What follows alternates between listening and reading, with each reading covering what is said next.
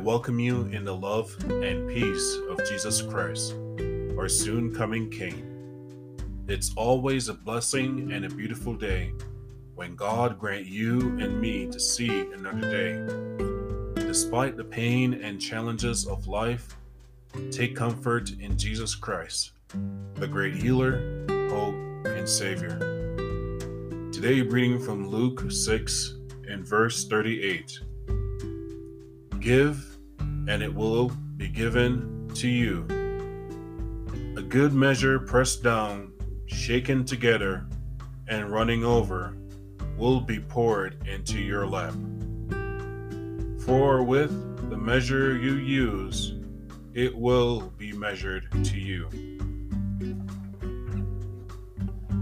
The world is given into hate and evil to fellow human beings.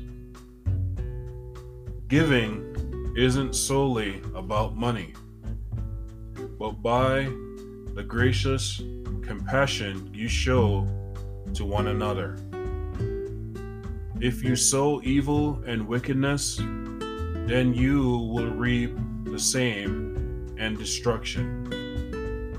But if you speak life in sowing love and peace of God, the same will be shown to you more abundantly. Take the time every day to evaluate and grow yourself in the light of Jesus Christ.